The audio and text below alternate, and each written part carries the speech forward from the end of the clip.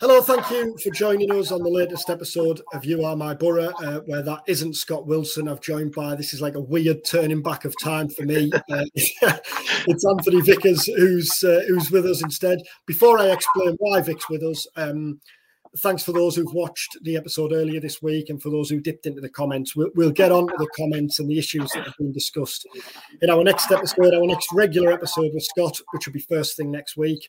Just a reminder, as we always do, to subscribe if you watch on YouTube, or to follow if you listen to us wherever you get your podcasts.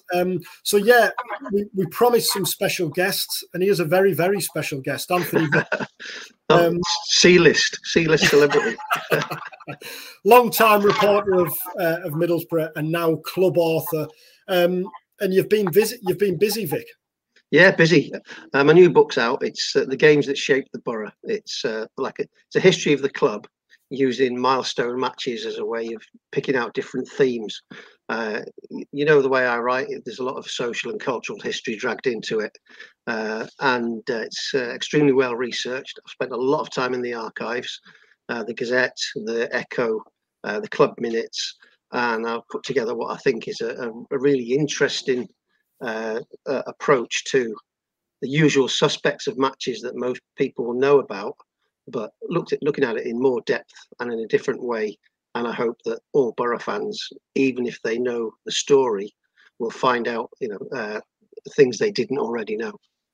I was going to say, from the conversations we've had, that this is a lot more than just kind of regurgitating match reports from the game or telling the story of the game. It's everything that surrounds the game and the narrative of what it meant.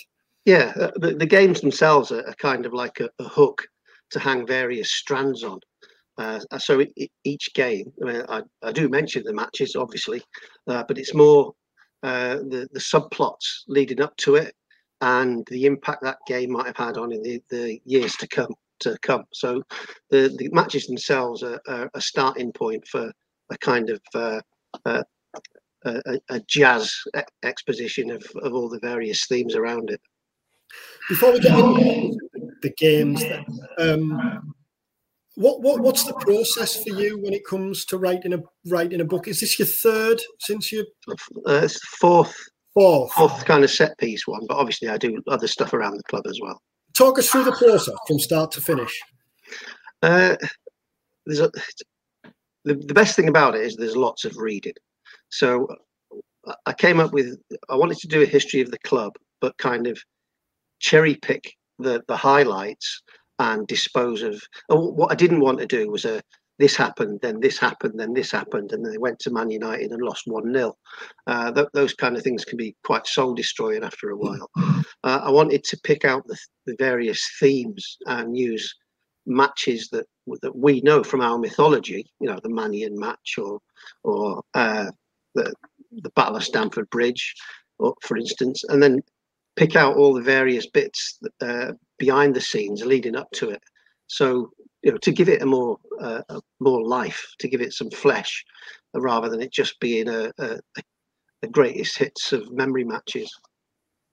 What stood out? Were there anything that you were kind of, with any of the games, that you were completely taken aback by, that you found out for the first time, something that kind of knocked you off your feet, and in be it kind of an issue within the game itself or something that surrounded the game? Every one I've approached in a different way. It's not formulaic because different games, different eras have different dynamics. So, for instance, I wanted to do matches that highlighted some of the great heroes of the club. So there's a match in there for Camsell, there's a Manian match, there's a Clough match. The Camsell one I found really interesting because obviously we know the story. He's a cut price signing, scores 350 goals for the club, an absolute goal machine, neglected by England. We know all that. When I started, I picked a match where he scored 5 goals away at Man City. It was a top of the table clash, the two teams going for promotion in the second division, and he absolutely ripped Man City apart. Everyone hailed Boro as champions elect, and he was clapped off the pitch by the Man City players. So that seemed like a good place to start with the whole story about Camsell. going into the cut-ins files, not just the local papers, the national papers as well were taking a great interest in this. Boro were briefly the cutting edge of unfolding tactics. Boro were a revolutionary team that season. The offside law had just changed. The FA were very concerned about the declining number of goals, loads and loads of nil-nil draws. The law as it stood was like a throwback to the Victorian game, and it was three at the back. You had to have three players between you and the goal. And defences had become so well adept at doing what then, an offside trap, where as soon as the opposition got the ball, one of the fullbacks would just peg it forward and play what was then a 5-man attack would all be played offside. So the FA tweaked it and made it two at the back, two behind the ball. And Boro were the first team to adapt to this. They devised a tactical system that suited the skill set of this young striker that barely broken into the team, who was really fast over the first couple of yards, was adept at kind of disappearing along the shoulder of the last defender, and he would and he had a powerful shot. And the Boro team would slot the ball behind the last defender, and he would just peel off, peg to the edge of the box, and whack it. And obviously, big old divers' boots. Defence found it very hard to turn. Heavy pitches. It gave the advantage to the striker. Boro were the first people to adapt to that. And obviously, we know that he got 59 in the league, another 4 in the FA Cup. And the team scored over 100 goals on their way to promotion. Other teams very quickly adapted. I mean, defences were in total confusion for a couple of seasons. Other teams followed the suit. So obviously we know that Dixie Dean scored 60 the following season. So obviously Everton had adapted. But almost every big club's record scorer was in that following season or the year after. So you had like Hughie Gallagher at Newcastle and Charlie Buchan at Arsenal scoring well over 50 goals because of this tactical development. So I never knew that. I just thought it was a freak that Campsall was an absolute monster and had a golden season. But if you look at the stats in the game over the next 2 or 3 years, they're all over the place. I mean, the year before, I think it was Arsenal had won the title and they'd scored like 75 goals. And then 2 years later, they win the title again, scoring 129. That's a massive difference. So English football was kind of in this massive flux, and Boro fell lucky, if you like, in that they had a man with the perfect skill set to adapt to the new rules. So I didn't know that, for instance, when I started. So a lot of those kind of stories that come out of it have been fascinating. And I think that'll be the good thing, is that most diehard Boro fans will feel they know these stories, but actually there's so many subplots. And I've gone into a lot of detail. So there's a lot of stuff from the club about the finances, for instance. To come back to the Campsall thing, Boro were absolutely broke. They would not have gone and bought George Campsall under normal circumstances. They'll have been spending £15,000 for a player from Arsenal or Aston Villa. But the post-war depression hit Middlesbrough really, really hard. Obviously, during the war, there'd been a steel boom and shipyarding boom, and places like Middlesbrough were full employment. But after the war, those industries just fell apart. During the mid-20s, when they were poised to sign Campsall, unemployment was in the 30 and 40% in Teesside. The clubs really felt the brunt of that, because obviously it's a discretionary spend going to the match. So a lot of people just didn't. Gates collapsed, and a lot of the people, the directors, were involved in businesses dependent on steel and the various offshoots of that. So the club had no money. They were forced into making sort of bargain buys, and they managed to get Campsall for 500 quid, plus writing off £100 that Durham owed them from a loan. And sometimes these things all just fall into place. So they were forced into buying a cheap striker that they probably wouldn't have looked at. The tactics change, and a new manager comes in and exploits that, and suddenly Boro are back up in the top flight, and with a devastating, potent strike force, and you're back in the game. I don't want to obviously go through every game and give away the identity of the games that are in there.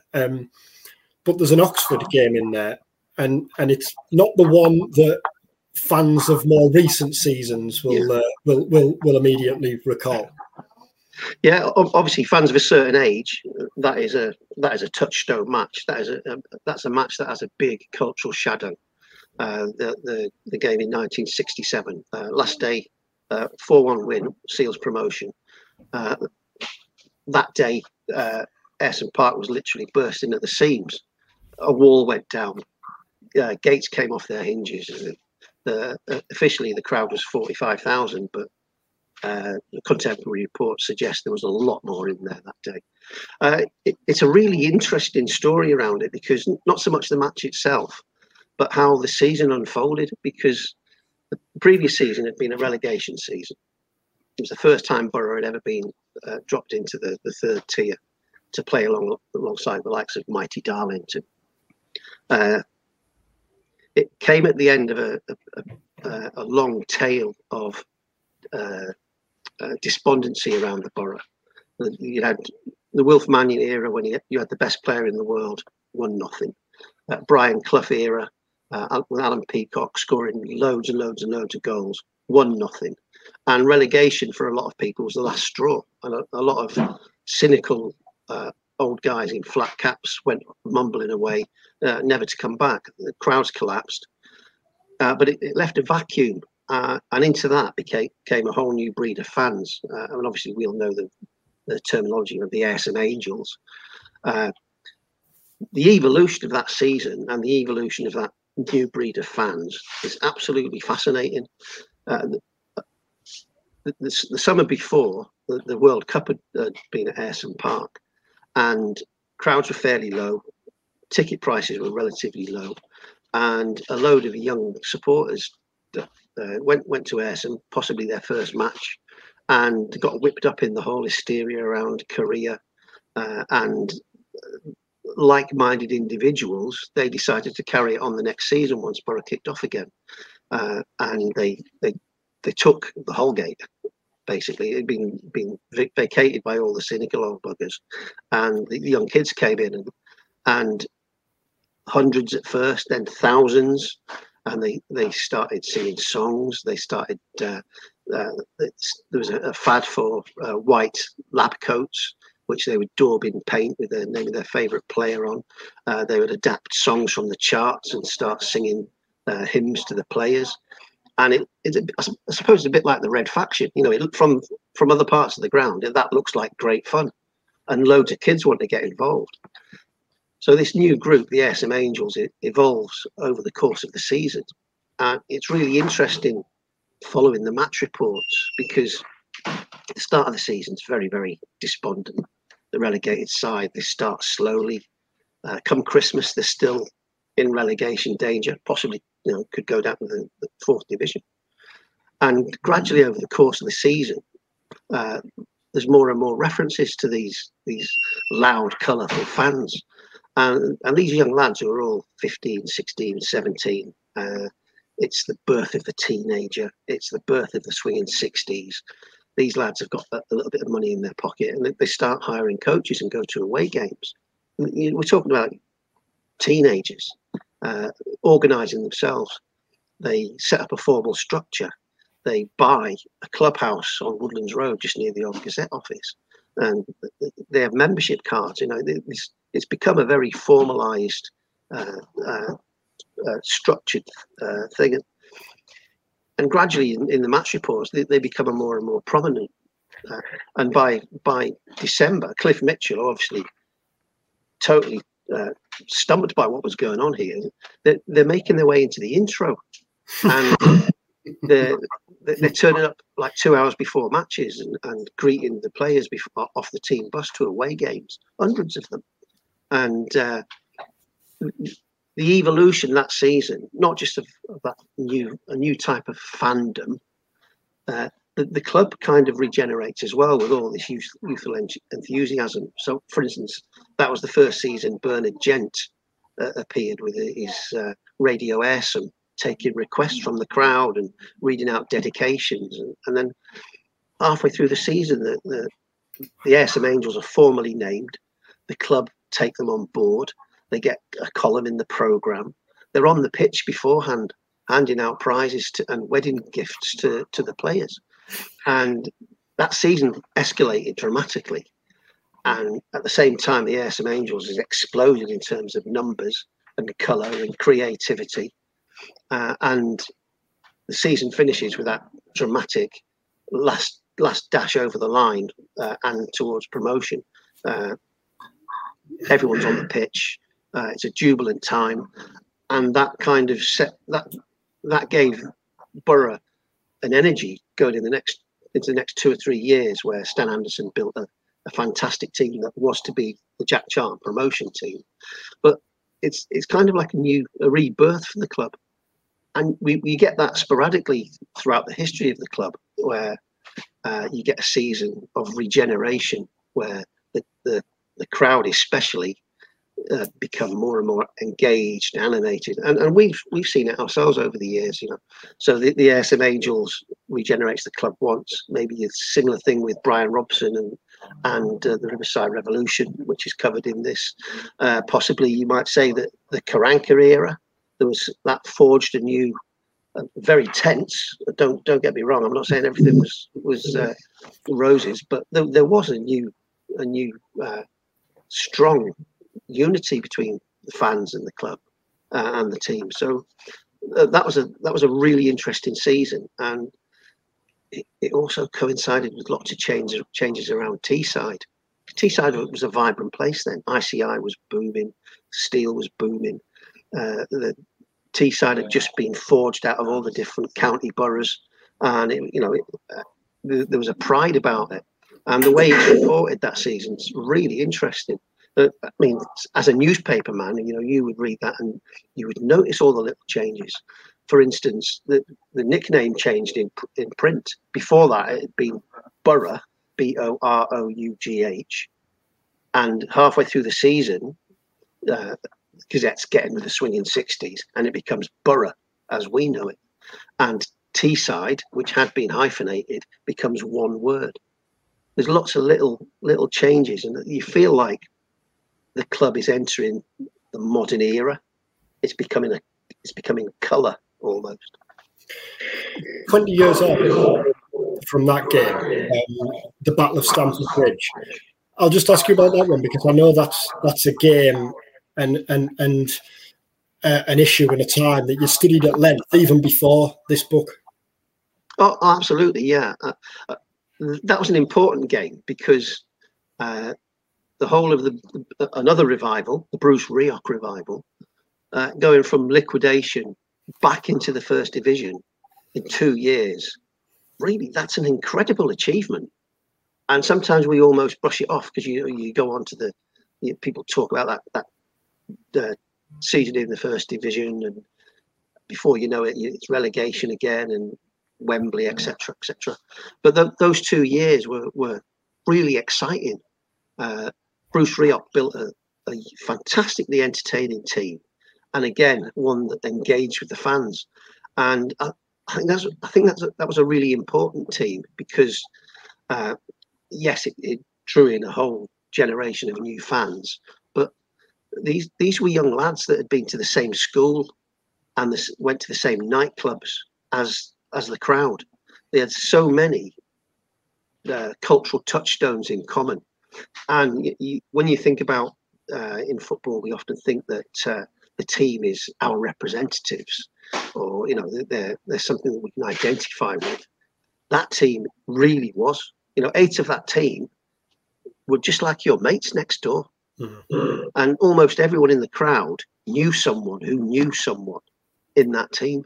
So they were like our champions in a lot of ways at a time when Teesside wasn't having a great time in terms of economic recession, unemployment, the Thatcherite cuts in public sector and stuff, and we were having a hard time on Teesside, and it was important that team, our public face to the world, was doing well. And the Battle of Stamford Bridge, that was when the fairy tale was completed, and Boro were back in the First Division in the face of adversity. And I think people who were fans at that time will tell you that probably that moment of unity under attack was a really transcendental kind of experience. You don't get any more together than that. Than the team are under attack, you're under attack. Even the people in the director's box are under critical attack. So, for me, that's an important match in being the fulfilment of the Bruce Rioch revival. And it's not only games that happen. It's probably the best way into that Blackburn game and all that followed. Yeah, I mean, it's the ultimate in counterfactuals, isn't it? What would have happened if? Yeah. That season was crazy. There's no question about it. It was totally surreal. Ended in treble heartache. And yet so many Boro fans will tell you that's their favourite season. And again, it's the levels of engagement, really, the emotional investment that we had to make in that season. And for me, although, yes, first ever FA Cup final, scoring at Wembley, all fantastic memories that you never take anything away from that.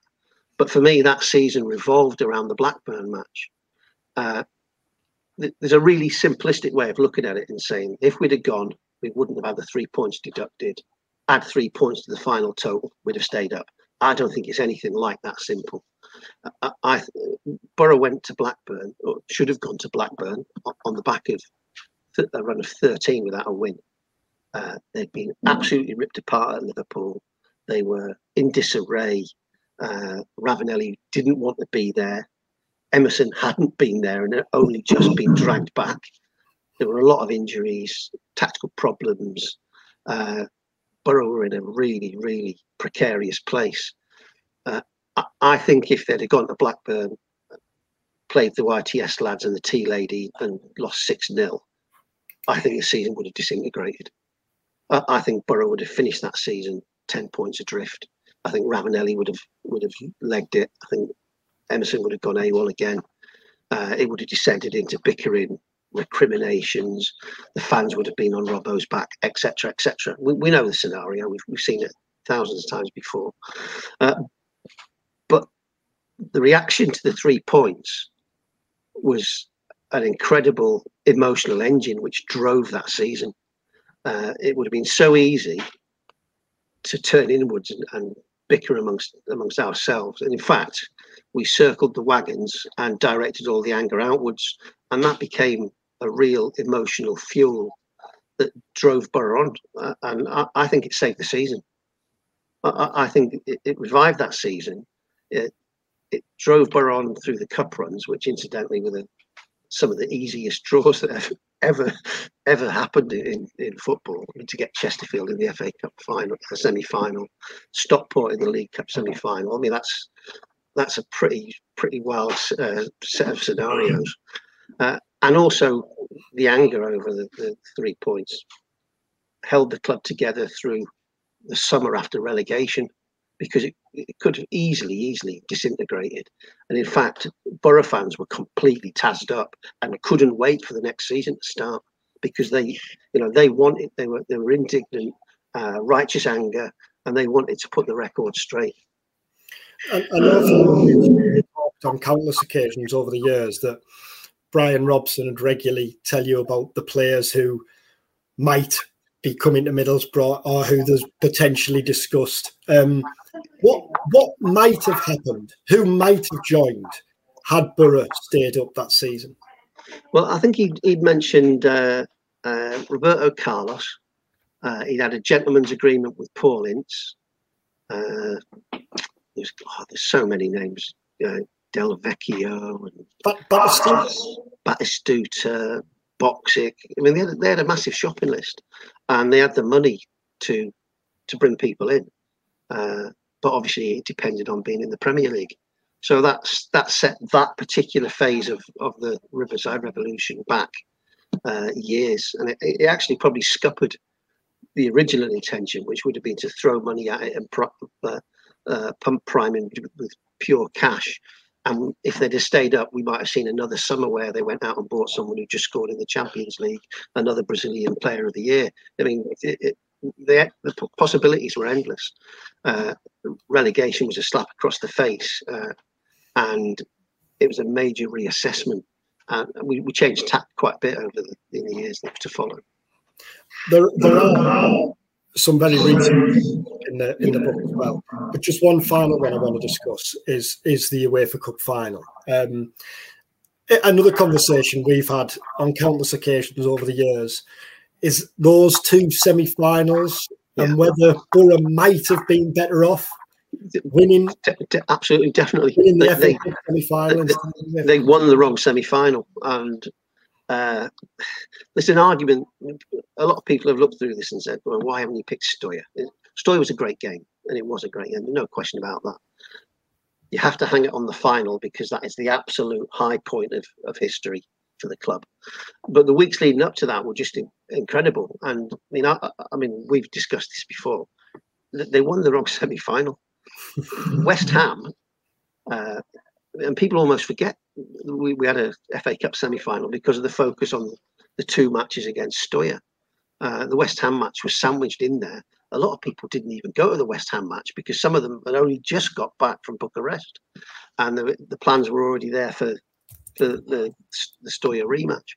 But Liverpool would have been the opponents at Wembley, and they were already in the Champions League. So going to Wembley, win or lose, was entry into Europe for a third successive season. Plus, obviously, it's another FA Cup final, another chance to win. Luckily, Liverpool don't play in blue, so that gives you a big advantage anyway. And losing to Stoya in the UEFA Cup semi-final would have been no disgrace. In fact, it would have been progress because the previous season it had been the round of 16. So it would have been still would have been seen as a fantastic achievement. And had they beat West Ham, then you talk in terms of counterfactuals. There's no saying what might have happened. Third successive season in Europe, recruiting a new manager on that basis, recruiting players on that basis. So all bets would have been off. I once met Marlon Hale while I was on a stag do, and I told him I've never quite forgiven him. I've never quite forgiven him for that goal. Apologies, on my audio there seems to be some form of background noise this time. So thankfully, I haven't been doing most of the talking for this half an hour. Vic, the book's out now. Christmas is just around the corner. Perfect. Good time, isn't it? Perfect. Yeah, I think so. I think it's something that all Boro fans will learn something from. And your favourite seasons, it adds flesh to a lot of our mythical skeleton. So I think, personally, I mean, I've really enjoyed doing it. There's loads of anecdotes in there, loads of excellent quotes, some good little stories. It covers all the big moments in our history, all of the big names that are part of our mythology. And I think it's a cracking good read. 15 quid from the club shop, absolute bargain. Also available online and in the club's pop-up shop in the Hill Street Centre. And at some points I'll be there to scribble in them and deface them for you. I was going to say, with previous people in the club shop on match days, signing, I would imagine that would be the case between now and Christmas. Yeah, every home game between now and Christmas. And I will be in the pop-up shop in the town at various points. But so obviously keep an eye on the club socials for that. Bernie will be there as well, no doubt. Yeah.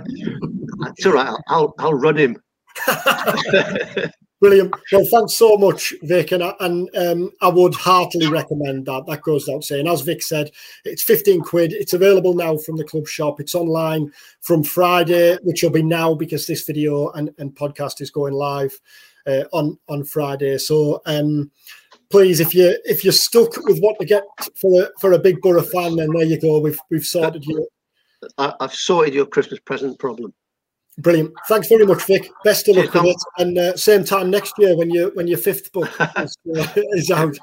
Thanks again to Vic, and we'll be back early next week with our next episode of You Are My Boro.